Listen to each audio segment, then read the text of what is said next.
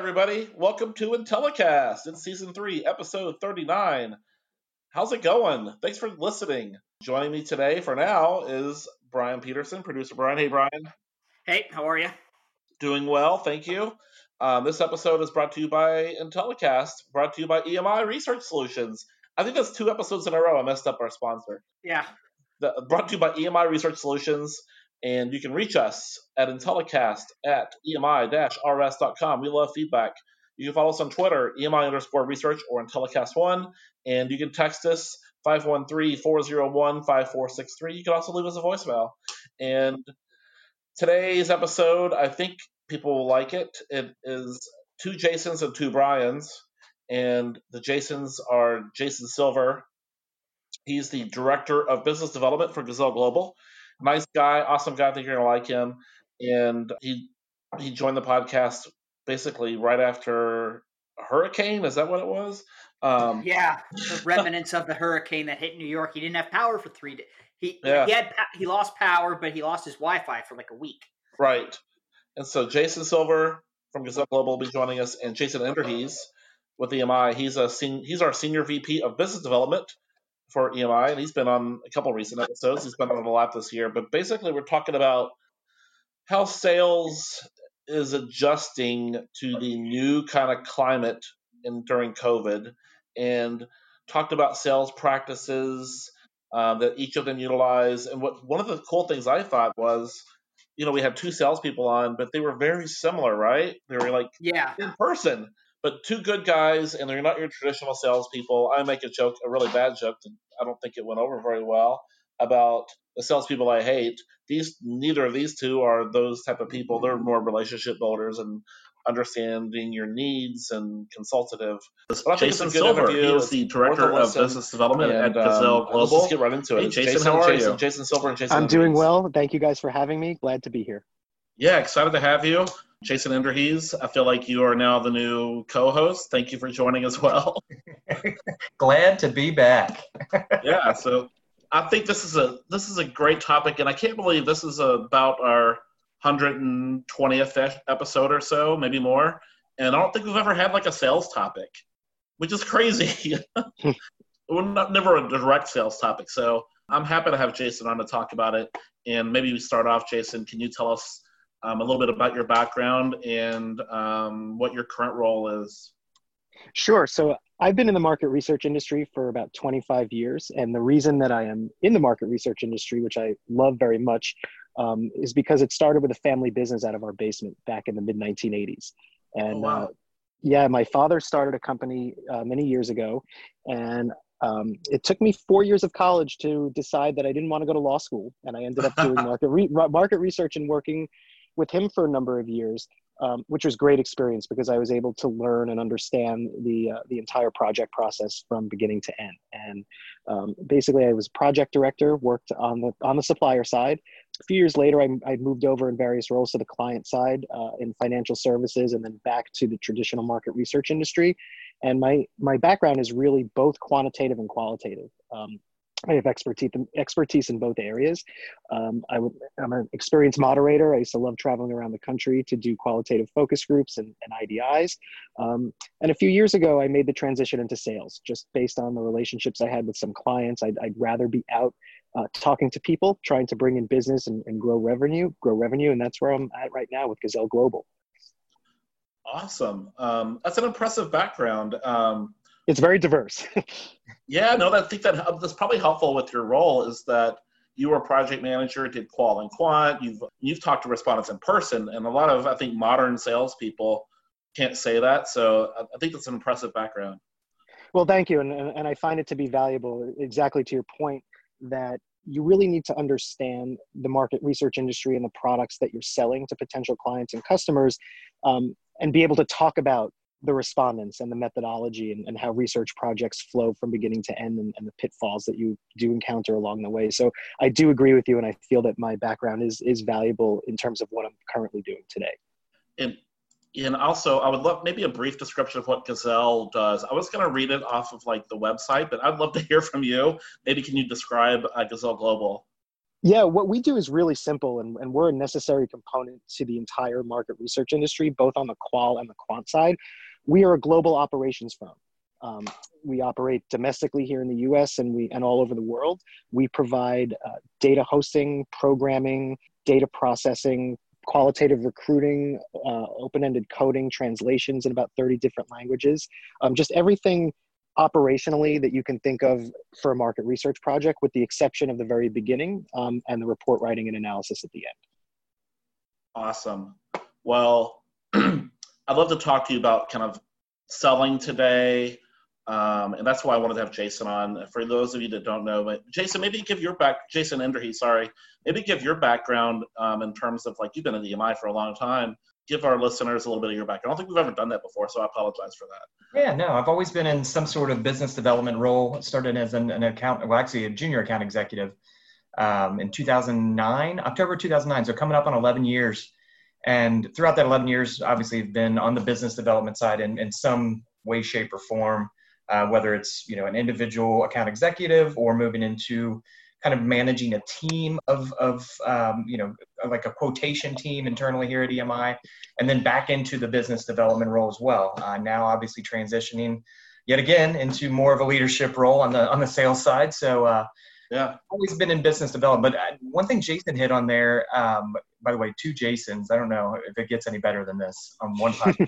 Hey, 2 Brians, 2 Jasons. This ought to be great. 2 Brians, right? 2 Brians, 2 Jasons. No, but one thing that Jason hit on there that I'm super envious of is that experience, right? Like being able to come into, especially a business development role, with not only a perspective but multiple perspectives when you're talking about coming from the client or the supplier side over to the client side. Those are very, like, we think we know each other really well. And I feel like we swing and miss a lot because we really don't know each other that well. So that's one piece that I wish I had that client side experience, because I think it would pay dividends in moving into like a business development role. So Jason, I love the, I guess, kind of the timeline of your experience. Yeah, thank you, Jason. I appreciate that. As I mentioned, my experience has been somewhat diverse throughout the years.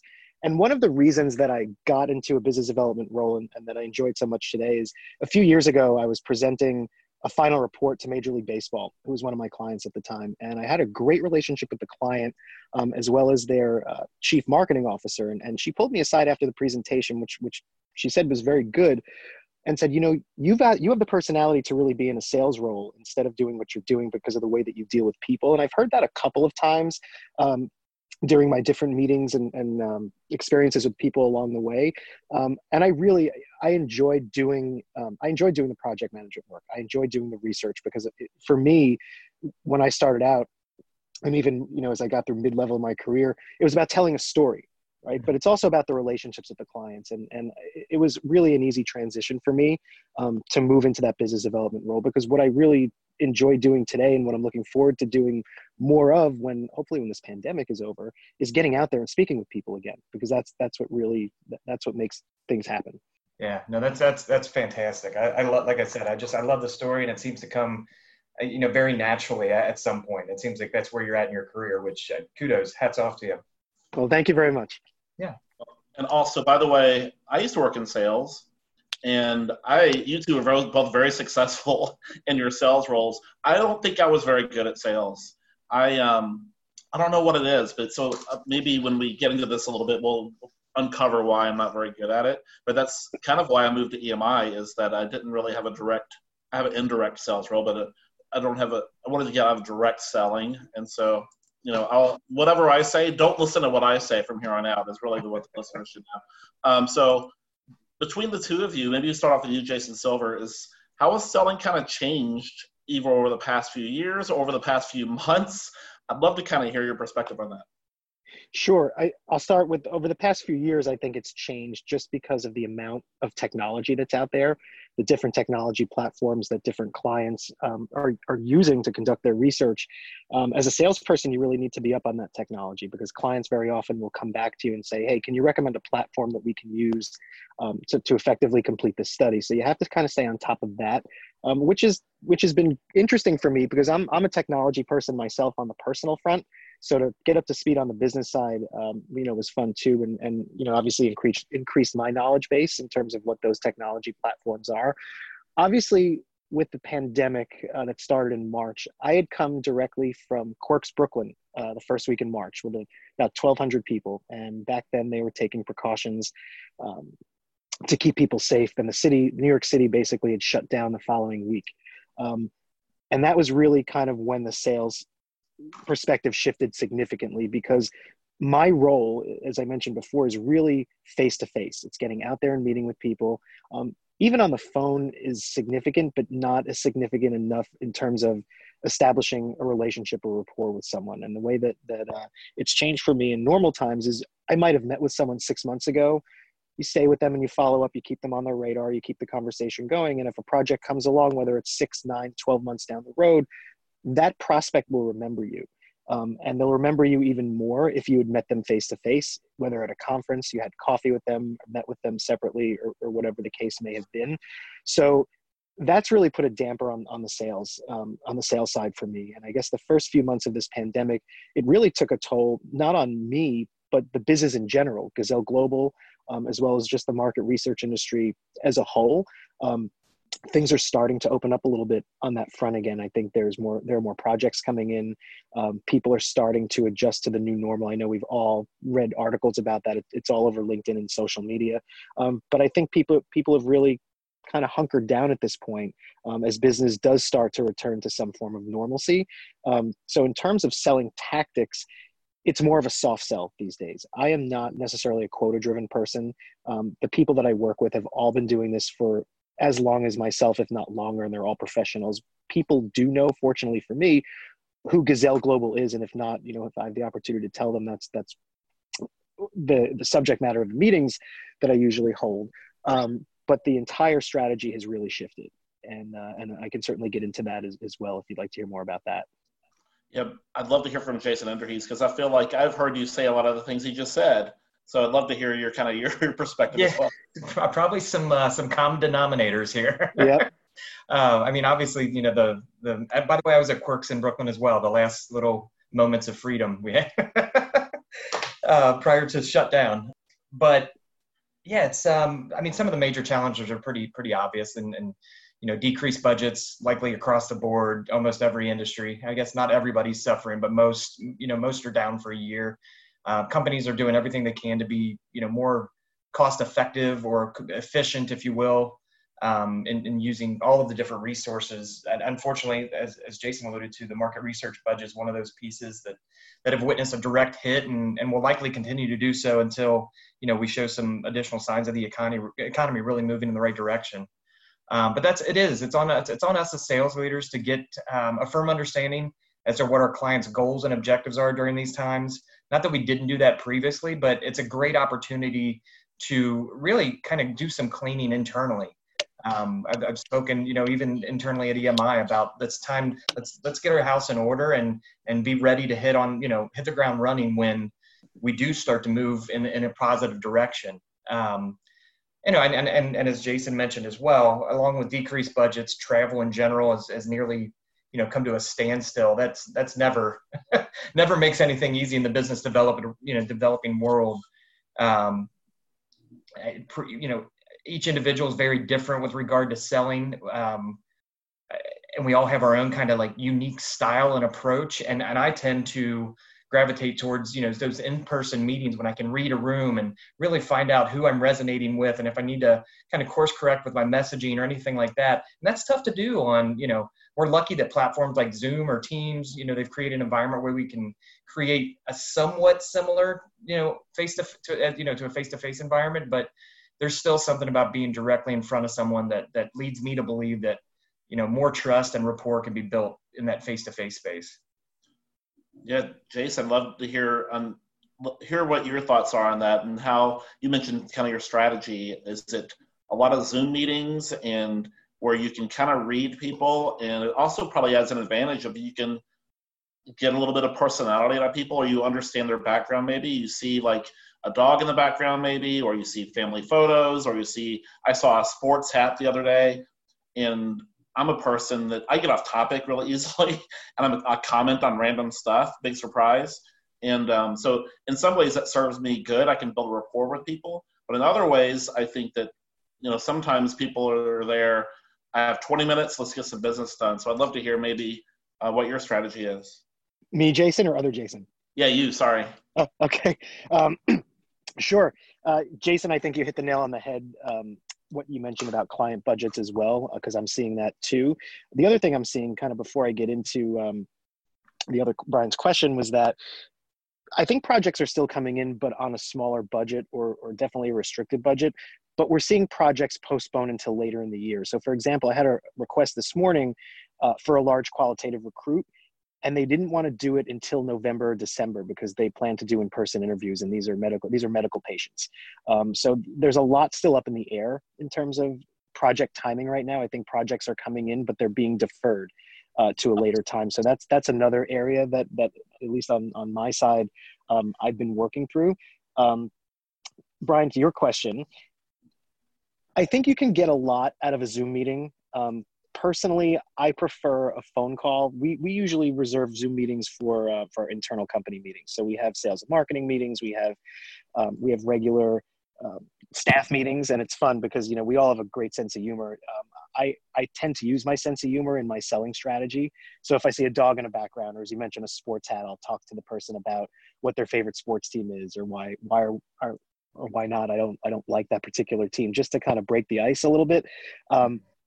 I think everyone is still adjusting to Zoom. So for example, the video call, right? It's a great strategy. I can see your face right now. The reason that you can't see my face is that I'm on audio only is because I couldn't find a spot in my house to get away from my kids that would have had a decent background. I didn't want to put a spaceship back there or something. So I've seen some pretty funny things along the way. I have had a number of calls with clients and prospects over Zoom. If I know the person, it tends to make it a little bit easier. And it's certainly, you can get a lot out of reading their facial expressions or seeing what's in the background, whether it's family pictures, if they have children or whatnot. Most of the time I will try to schedule a phone call. So my strategy now has shifted to, if a person is willing to engage with me, whether it's over LinkedIn, email, or phone, or even before a phone call, I will try to schedule an introductory call, whether it's as short as 15 minutes or maybe 30 minutes, not just to go over what our capabilities are, because I'm not going into a hard sell necessarily. Chances are, if the person has agreed to take any form of a meeting with me, they are familiar with Gazelle Global, or they have a need, or they've reached out to me for something prior. But that's usually what I do to keep the conversations going, and just to be very light in terms of the overall approach. I get many business development emails throughout the week that try to lock me in. It'll say, Jason, can you talk to us at 3:00 tomorrow? And it might be for lead generation, which is something that we don't necessarily pursue. Over at Gazelle, we generate leads internally. But in terms of, I guess, selling strategy, it's more, I would say it's more phone conversations than Zoom. If the person is local, that lives in the tri-state New York area close to me, I've asked to have a cup of coffee. There are a lot of outdoor places that are open where you can meet at a social distance. I have a couple of meetings coming up in that regard as well. So things are starting to open up a little bit more. In the past, I would say 6 months ago, in New York City, I would meet people for coffee all the time, or we'd have lunch or dinner with prospective clients and prospects. Obviously, you can't do that now, so it's starting to come back a little bit more slowly on that front. But in the beginning of, I guess, this new normal, it was more just digital outreach. It was a lot of email, a lot of empathetic emails to find out how the person was doing, to see where they're located, how they were doing. And it was a lot of social media outreach as well through LinkedIn. And then that's kind of built the foundation for me over the past couple of months to shift my selling strategy going forward in terms of how I'm going to be interacting with people and what might be safe and what's not. That's awesome. Jason Enderhees, Thoughts on that? Boy, he covered so much there. I don't know if I can add any value. I talk too fast. I'm sorry. No, that's great though. I mean, I think that strategy is across the board probably what you're seeing, right? There's a lot of people that move to a lot of that email kind of generated correspondence as opposed to, you know, the face-to-face. Obviously, it's hard. It's hard to replace that. And like you mentioned, not everybody wants to be on a Zoom call. Not everybody wants to be on video. Some people didn't have a haircut for a couple months, right? I remember I was talking to a client in Nashville and she's like, look, I see you're on video. She's like, you're out of your mind if you think I'm jumping on video right now. I haven't had my hair done in, 90 days or something. And I said, oh, it's no big deal. It's fine. She's like, no, you don't want to see me right now. So on the flip side of that, though, there is a level of vulnerability that's nice to see. I think it all puts us on a level playing field. For me, anyhow, it puts me in a very comfortable environment to see somebody with a kid running around the background or a dog barking. It really just brings that back down to the level. We're all humans. We all get up and put our pants on the same way, or shorts now for, I guess, jogging, joggers, whatever. So it's a little more relaxed, but I have enjoyed seeing that relaxed side, because I feel like I was, in meetings when we go into for a face-to-face, everybody's suited up and, got dressed to the nines and, looking sharp. And it is nice to see some of the, the more human side, even if it's somebody's kid, somebody's baby, somebody's dog barking in the back, or whatever that it looks like. It's been a little bit refreshing. Awesome. Well, let's move on to the next topic, and not prepared for it. So, Brian, you're going to have some editing to do. So what other adjustments are you guys making in terms of selling? Are there anything else that you didn't mention, like during this time period? Any adjustments you're making? Jason Silver, we'll start with you. Nothing too much more significant than what I had mentioned to you before. I try to set goals for myself every week. I'm experienced from working from home. Before this pandemic started, I was going into the office maybe 2 to 3 days a week, and working from home, for the balance of that. So for me, it wasn't as big of an adjustment. What I did adjust to and how I did shift was I set more goals for myself for the week. And I would sit down on a Sunday night and basically build myself a roadmap, and say, okay, I want to make this many phone calls a week. I'd like to get this many meetings. I'd like to be able to contact this many people. I want to spend X amount of hours on LinkedIn. And I'm just kind of pursuing that same type of strategy, because I'm seeing that at least my clients, not even the prospects, but my clients that I've worked with before are coming back. And they are starting to bring projects in. We're starting to get a lot more bids in, which is nice to see. But in terms of my strategy, it's really, where I might have called a current client once a month, I might be following up with them every 2 weeks, just to make sure that we're still in front of them and on their radar. With prospects, I'm trying to be not aggressive is the wrong word, maybe more persistent. And I think, not too much of a follow-up, maybe once a month, depending on the prospect. If I know that a particular person has a need for our services, and their awareness level might be low, but they know who I am in the industry, sometimes they appreciate that outreach. So it's a very targeted outreach. Like I said, I like to have that plan going into the current week in terms of who I want to outreach, who I want to send outreach to, which industries, which companies, and kind of go from there and see how it plays out. And that's, I think, what a lot of people are doing right now, because there's so much that's still beyond their control. So to say, let's see how this plays out, that might be enough some days, because if you put the work in ahead of time, it will play out to some degree, and you kind of just have to monitor and continue to follow up with that strategy. Nothing too complicated. Right. Jason Endries, anything else? I feel like you two are on the same page on a lot. Yeah, I feel like almost like the last question there, it's kind of similar that, just trying to focus. Obviously, like I mentioned before, not every single industry and business is suffering greatly right now. There are some that are thriving. Trying to focus maybe efforts there, but as Jason alluded to there, I think amping up the contacts, right? The touches, if you will. It seemed to just happen naturally. It wasn't like I set out to say, you know what, I'm going to talk to, so-and-so from XYZ research every other week. It just so happened that people are, I think, looking for that human interaction, maybe more so than they have been in the past. Maybe there's more time freed up. I don't know what it is, but the touches seem to be definitely increasing.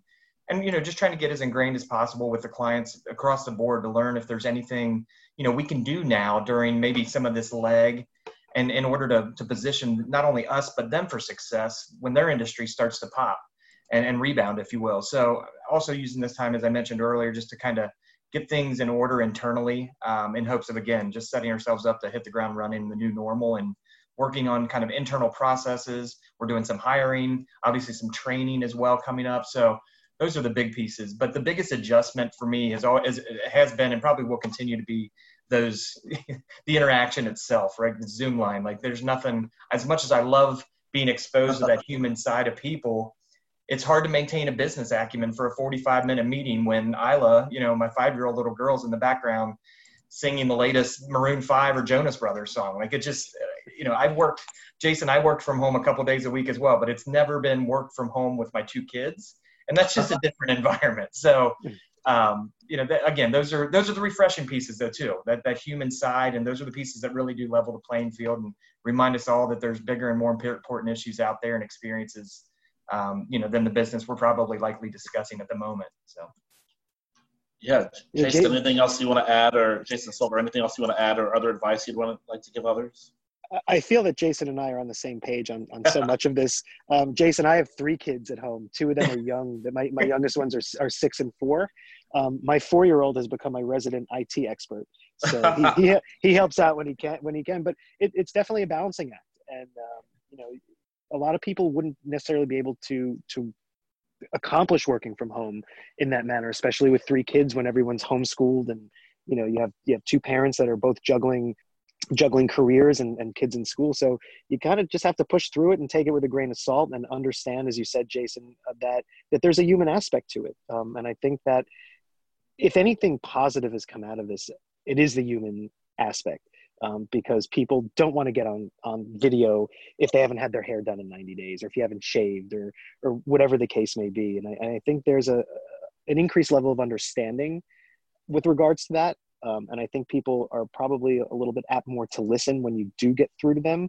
I think people are happy to speak with people on the phone, whether it's a sales call or whatnot. We keep our internal staff meetings light. There's usually a topic. Sometimes we do trivia. We've had a day where you bring your pets, and we've had a day when you bring your kids. So we save the business discussions for other internal meetings, but we look forward to at least gathering with our internal team on Zoom whenever we can to kind of cover the personal side or the human side. And I think that helps translate over to the client side as well when you're reaching out to people, outside the company. No, I think that's awesome. Like you mentioned, I think that if we've gained anything the past few months, it's a lot of empathy for people. We're all going through a tough time right now, and we're probably not aware of all the struggles all of us are having, right? But then you get on a Zoom call with somebody, and you see it with every single person. There's a kid, there's noise, there's spouse walking by, they're sitting in a kitchen. There's a million things going on in everybody's life. And I think that in some ways it gave me more confidence. And when I'm having a bad day, and again, misery loves company, I guess, maybe, but everybody's kind of powering through this as best we can, and we're all kind of in this together. And one thing I love about marketing research is, even though we compete against each other, we're kind of one big family. And I don't know, I've always felt that way, that our industry has really had each other's back. And so I think that in some ways this has brought us a lot closer together. And there's my little positive rant for the day. No response. Everybody disagrees with me. I think you're right. Okay. All right, well, let's move on. And by the way, that was very positive. That was awesome, you two talking about it. I don't think either of you two are the traditional salespeople. Jason Silver, when you mentioned you're kind of you consider yourself to be like in soft sales. Jason Underhees, I feel like you're the same way. Before the podcast today, I wrote down a few things. These are my favorite things that salespeople do. Favorite things salespeople do. Not that you two would ever do these things, but I'm going to list a few, and I love your reaction to them. All right, here we go. Number one, probably my favorite thing that salespeople do. I love it when someone I've never met before, I don't know who they are, they message me or add me on LinkedIn and then have a lengthy message about how they can solve all my problems. Sometimes problems I don't even have, or not even in the same industry that I'm in, and they clearly haven't read my profile or my LinkedIn background. That's honestly my favorite thing that salespeople do. There's my number one. I have like 18. I'm not going to go through all 18. Number two, similar to that, the random cell phone calls from people that I don't know, asking if I have a couple of minutes, and then when I say no, which is inevitable, then they try to immediately put something on a calendar. Like some guy I've never met before is like, okay, how about Tuesday at 10? I'm like, nope, that's not going to work. I love when that happens. I haven't had this one in a while, but I really love it when it happens. The pre-sales vetting call. Have you all ever had these? It's like someone calls me and like, it's like I'm filling out a form online and like I'm getting vetted for some other, like the real salesperson, I guess is the closer, who they don't really ask me my needs or challenges. They just ask me kinds of questions to profile me or whatever. I can hear them entering Salesforce, I think. That's my number three. I've only got a couple more. Let's say, I love it when I say I'm not interested and they have like planned things, like you have canned responses to when I say certain things. Like clearly you've heard this before and boom, you're ready for like a thing to say. And then I guess that's all. That's all I'll say. I had like 18, but neither of you two, these are more generic salespeople. The kind of the used car salesman of research, neither of you two obviously are doing that. I'm just kind of making a joke. Any thoughts on that, Jason? You get sold too. Both of you. Jason Enders, I'll start with you. Yeah, so I mean, these are all great, right? These are all things that I'm sure Jason and I both practice on a daily basis. Right. We're trying to automate as much of this process and take our personalities out because we're no good. Clearly. No, I just can't function that way. It's not me. I love personality in general. And if I don't have that interaction, you're probably not going to get the best version of me, really. Yeah. It's the same thing with selling. I can't sell something I don't believe in. And I sell through, definitely using humor, very similar to what Jason Silver brought up earlier. I tend to, joke and even make fun of myself. It's kind of like the make fun of yourself so nobody else can do it, before anybody else can do it. But I just felt like that lightens the room, but I sell with passion. And if, not only do I have to have the passion behind the product or the service that I'm backing up, but I also have to be able to see if that's resonating with the audience. And, I love the drip campaigns. I love the automated kind of email. I know Brian Peterson is probably sweating right now. All of us have a time and place. And I get the, somebody sending a calendar invite or a pre-sales vetting call, kind of setting up appointments, if you will. I get the thought process behind it, but there's nothing more. It's hard for people to come across as genuine in that type of an environment. But obviously it's proven that some of those tactics work. I just tend to maybe lean on a little bit more of the traditional and kind of old school, let's chat for 5 minutes. And if it doesn't work, that's great. Hey, enjoy your coffee and we'll move on. But maybe 6 months from now it'll work again. We'll try it again. Yeah. Jason Silver, anything else to add? Yeah, that's exactly right, Jason. I couldn't agree with you more on that. I think we sell in a very similar type of way. Brian, regarding your first point on LinkedIn. So I think social media is extremely valuable, both on the personal and the business side. And I'm on social media. From a personal perspective, I'm not on it, every day, and I don't post every 5 minutes like a lot of people do. That just bothers me. I don't need everybody knowing what's going on in my life every second of the day. But that also, the reason I bring that up, that translates to LinkedIn too. And LinkedIn is a very good selling tool, but first and foremost, LinkedIn is a better research tool. And yes. I typically have a rule where I won't connect with someone. If I'm the one sending the outreach connection, I will typically only do that if, number one, I've spoken to the person before, or if we share mutual industry connections. So I know that if I see somebody with 55 shared connections and they're connected with half my company, they're probably going to want to connect with me. But never, ever do I send a solicitation email like the one that you described, because I just got 3 of those this morning. And right. They really bother me because, to your point, they don't know what my business needs are. Right. And I'm not going to set up a call unless it's really relevant. Right. Usually when I do my outreach, if somebody does get back to me, if they have a question about a correspondence that we've had in the past or an industry connection, or, hey, I see we went to the same college, where did you live? I usually am a little bit more personal in terms of those responses, but I don't like saying, hey, can I get on your calendar at 10 o'clock tomorrow? Because I want to give you a slide presentation if I don't really know what you need. Right. So that's one of my biggest pet peeves also. I will use LinkedIn more, as I mentioned, as a research tool to see what company they work for, and to see who else they might be connected to, that I can speak to. So I'm very careful about that. I think, and this is not a knock against millennials or any other generation. So I'm Gen X. So I don't consider myself old. I would consider myself seasoned. I've been around the industry for a while. So maybe my approach is a little bit different than, like a 23-year-old salesperson who's, only thing that's right in front of them is the quota for the week. I've got to get 25 calls in. I've got to talk to this many people. I've got to do this and I've got to do that. It's not like that the way that I work. And Jason, I probably tend to think you'd agree with me on that front as well. Yeah, absolutely. And you know what, Jason, you bring up a good point. Like, you're seasoned, right? Like your strategy, if you would have started in sales as that 23-year-old kid, and I don't know your age, but as that, that kid with no experience coming right out of college, your strategy then would have been a lot different, right? You would have been the one on the phone making 40 calls a day and just trying to hit a number.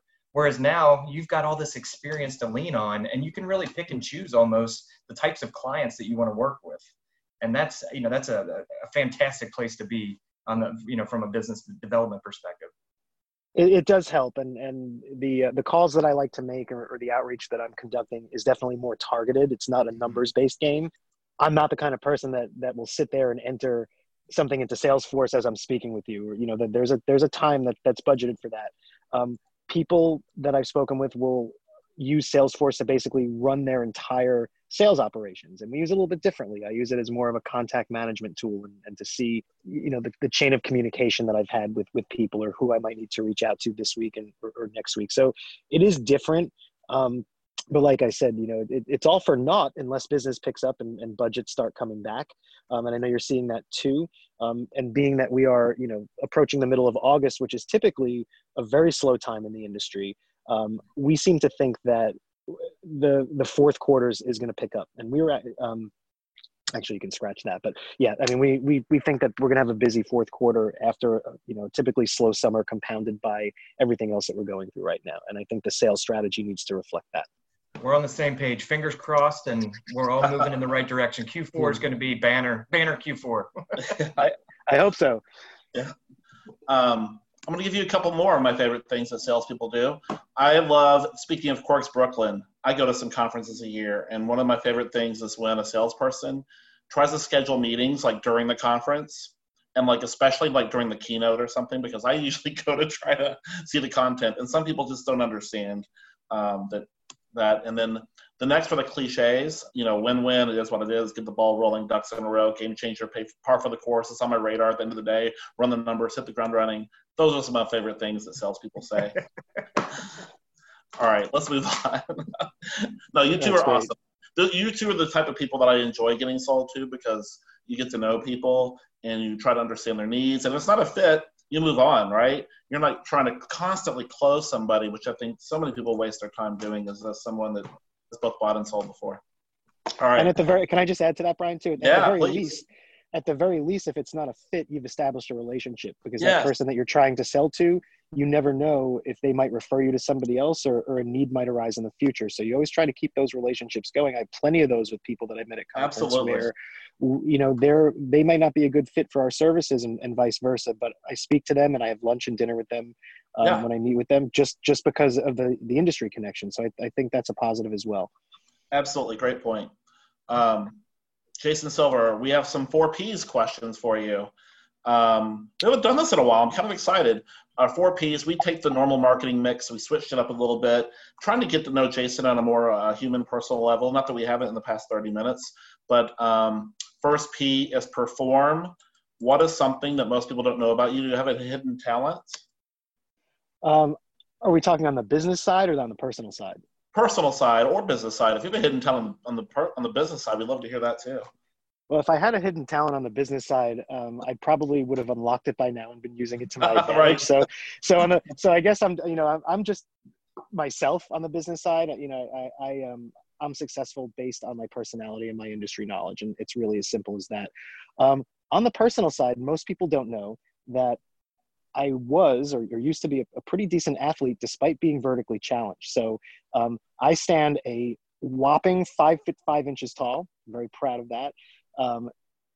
And one of the best sports that I used to be able to play was basketball. People would never have guessed it. And once I got on the court and started playing and was able to understand the game, not from, I'm not going to dunk over anybody. I've never really dunked before, but I was always a decent athlete with good hand-eye coordination. I think that surprised some people. They didn't realize based on my slight frame that I was talented on the court as I was. So I haven't played in a while, and I'm sure I'm much less talented now. But that's really it. Other than hidden talents, no one's really discovered anything else that's hidden on the personal side. So I guess that would be my answer for that one. Well, that's great. You two have so much in common. Jason Underhees was a pretty good golfer. Doesn't golf nearly as much as I'm sure he'd like to now, but at one point I know he's a good golfer. Jason, actually, I can say that the last note that you hit on there, saying you might be a little rusty. Basically, I just played for the first time in 2 years on Saturday, and the rust was in full force. I'll say.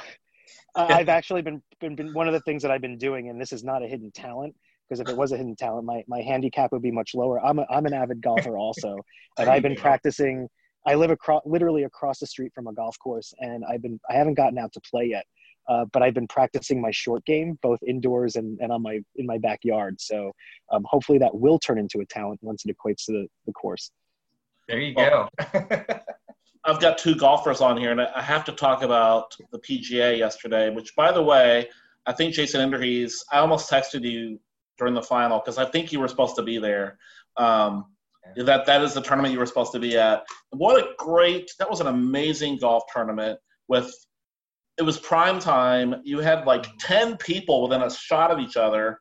And I think his name is Colin Morikawa. Is that how you pronounce it? Mm-hmm. Yeah. I mean, you got to root for that dude, right? I mean, yesterday was just an amazing sports day. Did y'all watch the golf? I did, yes. I was – part of me was just angry because we were supposed to be there. And, I mean, it was supposed to be held back in May. And we had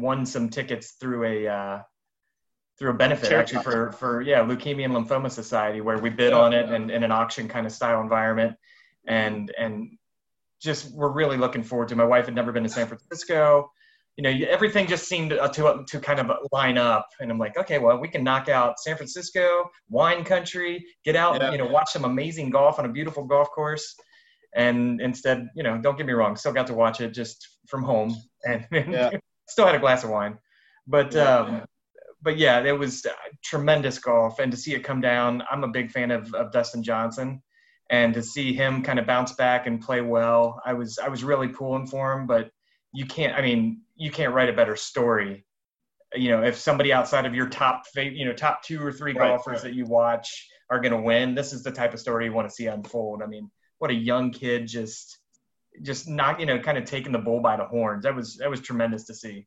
Yeah. Did you watch it also? I did. I watched it really for the good part of 4 days. And I thought yesterday was great, especially the back nine. As you mentioned, to have that many players within 1 or 2 shots of each other, and especially in a major championship where it could turn on a dime. And to see the younger guys play so well. I'm a big fan of Morikawa, and I also like Dustin Johnson too. I also root for Daniel Berger, who is, I think he's a 3rd or 4th cousin of mine, and he's won a couple tournaments. So, but I still like to see the older guys. I'll still tune in to see Tiger Woods play. I'm lefty. I play left-handed, so Phil Mickelson has always been one of my favorites. I'd love to be able to hit creative shots like that. So just to watch these guys, and the distances that they're hitting also. Bryson DeChambeau and the way that he plays the game and the way that I don't know if I'm a big fan of that. But these guys are just hitting the 340 yards off the tee. It's crazy, but it was great golf to watch yesterday. It really was. But Colin is not a big guy, I don't think, and his shot on 16, which will go down in history, is one of the best probably drives ever in a major. That was a great shot. He hit the green on a par 4 within about 10 feet of the hole, and I think just about anybody can now drive at about 320 yards if they need to, which is kind of crazy to me, right? Definitely changed the game. Like when I heard Tiger Woods saying that the course played long, I couldn't imagine how long he was talking about. Because if I beat the heck out of a drive, right? If I really step on one, we're maybe getting 310. These guys are, that's that's coming up short for them. So it's completely different, the level that they're playing at, but I'm in awe of it for sure. Well, yeah, it wouldn't have been a good. No, go ahead, Jason. I'm sorry. Oh, no, I'm sorry to interrupt. I was just going to say it's great to see. I'm a big sports fan in general, and it's great to see golf come back, even if it's without the fans, because it gives you something to watch. And my wife, this drives my wife crazy, but I can sit. If I have nothing to do, I can watch golf all day. I just find it very relaxing. And to watch these guys hit, shot after shot, I can, it's great. But it was fun to watch yesterday. Well, wouldn't have been a good sales conversation if we didn't talk golf. Next P is pandemic. Jason, I'd love to hear if there's anything fun or quirky you've done during the quarantine. I'm going to give you one of my own. I've talked about it many episodes over the past few months. Yesterday, by the way, or Saturday was the Ocho. So August 8th was the Ocho, and I don't know if you all sat around and watched that, but that's what really started me in the quarantine. I'm a big avid sports fan as well, and I was just lacking sports. I got addicted to marble racing. I'm still addicted to marble racing. And on Saturday afternoon, they had a bagging groceries championship on, and it actually took place in Northern Ohio, and it was unbelievable to watch, like, this whole tournament of baggers who could bag groceries the most. I would be so addicted to that if this was on like once a week. It should replace the Wheel of Fortune as far as I'm concerned. But enough about me, Jason. I gave you some time to think about it. Is there anything weird that you've done during the quarantine similar to something like that, or anything? I haven't done anything weird. I think I've probably done more things that are typical of what everyone else has been going through. So a lot of binge watching. I watched Ozark, which I knew nothing about before I started, and that ended up being a great show. I've watched Billions, enjoyed that as well, being in the financial services industry at one time, but although the behavior of those characters is not at all surprising if anyone has seen it. And I've just done a lot of reading and listening to music. So I'm a big Stephen King fan, and I've read a number of his books that I, for some reason over the years, didn't catch up on, lengthy ones like It and a couple of other ones. And for those of you who don't know, I am also a huge Grateful Dead fan. And being that yesterday marked the 25th anniversary of Jerry Garcia's passing, I just enjoy the music in the background, even when I'm working or whatever I'm doing. So for those of you who are unfamiliar with them, they had over 2,000 live shows, and everyone is completely different. So I've been spending a lot of time going through some of the archives and listening to that, as well as just a lot of other music and just some normal stuff. I've been, spending a lot of time with my wife and 3 kids. We've been trying to do as many activities with them during this quarantine as possible in the safest way we can. Fortunately for me, living on Long Island, I'm not far from the beach. So the kids really enjoy going to the ocean and just as many outdoor activities. And that's really it. I'm nothing too out of the ordinary, pretty normal stuff. No, that's awesome. And by the way, I feel like you two can be best friends. Jason Ender, he's an avid music listener as well. And have you done anything weird during the quarantine? What would it be? I'm trying to think of something weird that maybe we've done. Honestly, a lot of it was just getting back to kind of the basics. We did a lot of hiking. As you mentioned, Brian, one of my big passions, or two of my big passions, are live sports and live music events. And obviously, we've had neither of those up until recently. So it's nothing too crazy. Really got back to basics. Spent a lot of time with the kids and our family in general. A lot of, like I said, a lot of hiking, a lot of outdoor activities. Should have been brushing up on my short game. That definitely showed that I wasn't doing that on Saturday, but that's it. Now just a lot of family time. Yeah, that's awesome. Next P is podium. Do either of you have a top 3 of something? I'm going to start with Jason Silver. Do you have a top 3 of something you'd like to talk about? You're probably going to have to come back to me on that one. Okay. No, let's skip it. We've talked way too much about golf and selling and stuff like that. Let's skip it. And here's a bonus question. And this, if you're an avid podcast listener, I'm rooting here. I'm really hoping that Jason Silver has either a Prince story or a Publix story. And since he lives in New York, I bet he does not have a Publix story, but maybe I'm crossing my fingers. Do you have a story on those two topics? I do not, actually, and I was going to ask you that. My apologies. That's okay. Jason, you're a big Prince fan. Jason Enderhees, have you ever been to Publix? I've never been to a Publix, believe it or not. As many times as I've had this discussion, it seems like it comes up on every podcast, but I have not been to a Publix. Prince. That's right. We're doing it in North Carolina next month. That's what we're doing. That's right. The Prince story, not really a big story. I mean, I just remember as a child, I had an Aunt Buffy, okay? And she's probably, I don't know, call it 10 years older than me. And she would always kind of be my babysitter, right? She was, if mom or whatever, dad were at work, she would come over and watch me. And I just remember routine after routine after routine. It was almost like a punishment. She would come up with these dance routines to Prince songs. And I feel like I could probably jump up and do them right now, like 35 years later. Wow. Like they were just pounded into my head between her and her friends. And they just decided to treat me as one of them. And I learned the Prince dance routines with her. That's about as embarrassing as that's an awesome Prince story. That's cool. Between that and really loving the Dave Chappelle skits, that's all I got. No, that's an awesome Prince story. I don't know what happened when we first started the podcast. We talked about Prince every episode for months. Ever since then, we've had a segment around Prince. And then earlier this year, we were at Publix, and we've probably talked about Publix about 10 times this season as well. And so we always ask it. Usually the reaction is what Jason Silver just had is like, what are you talking about? Who the heck has a story about a grocery store or Prince? But Jason, I really appreciate you coming on. I think this was a topic that will resonate with a lot of people. How can people reach you at Gazelle Global? Very simple. You can email me, jsilver@gazelleglobal.com. You can find me on LinkedIn. That's pretty much it. Awesome. Well, thanks for coming, and Jason Enderhees, thanks for joining as well. I think this was a great discussion, and we'll talk to you later. Yeah. Thank you for having me. Absolutely. Jason, we'll be new best friends after this. I'm looking forward to speaking with you. Not to sell anything, but just to chat. Yeah. Love to pick your brain on a few things. I love Excellent. I had a really great time, guys. Thank you for having me. I really appreciate it. Take care, guys.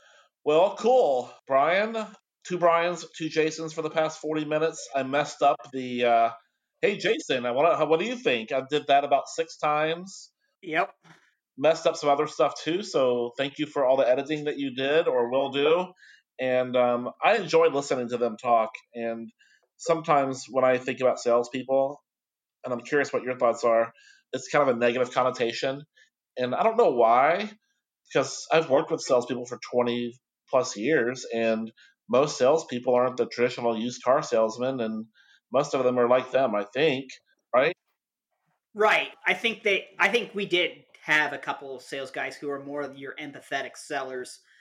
And yeah, I did find it interesting, one, that this was the first time we've had like a market research sales conversation. We're more than 3 seasons in.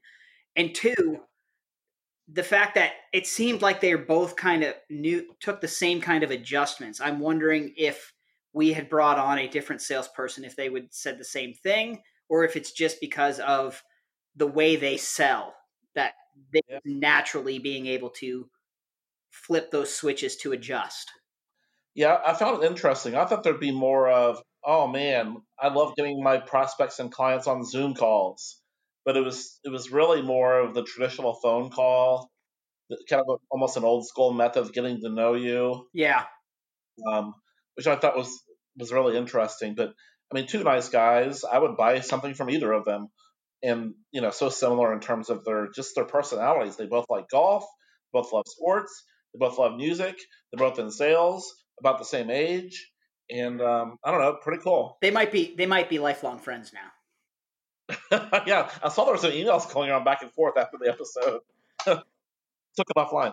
Well, if you have any feedback on the episode, we'd love to hear it. If you sell differently, if you have a counterpoint, maybe you have other advice, we'd love to hear you. We can maybe put you on the next episode.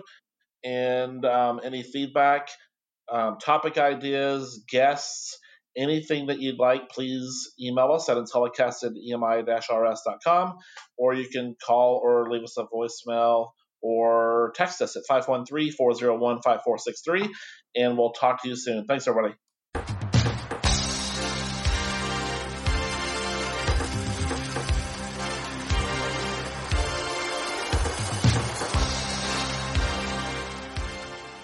This podcast is a part of the C-Suite Radio Network. For more top business podcasts, visit c-suiteradio.com.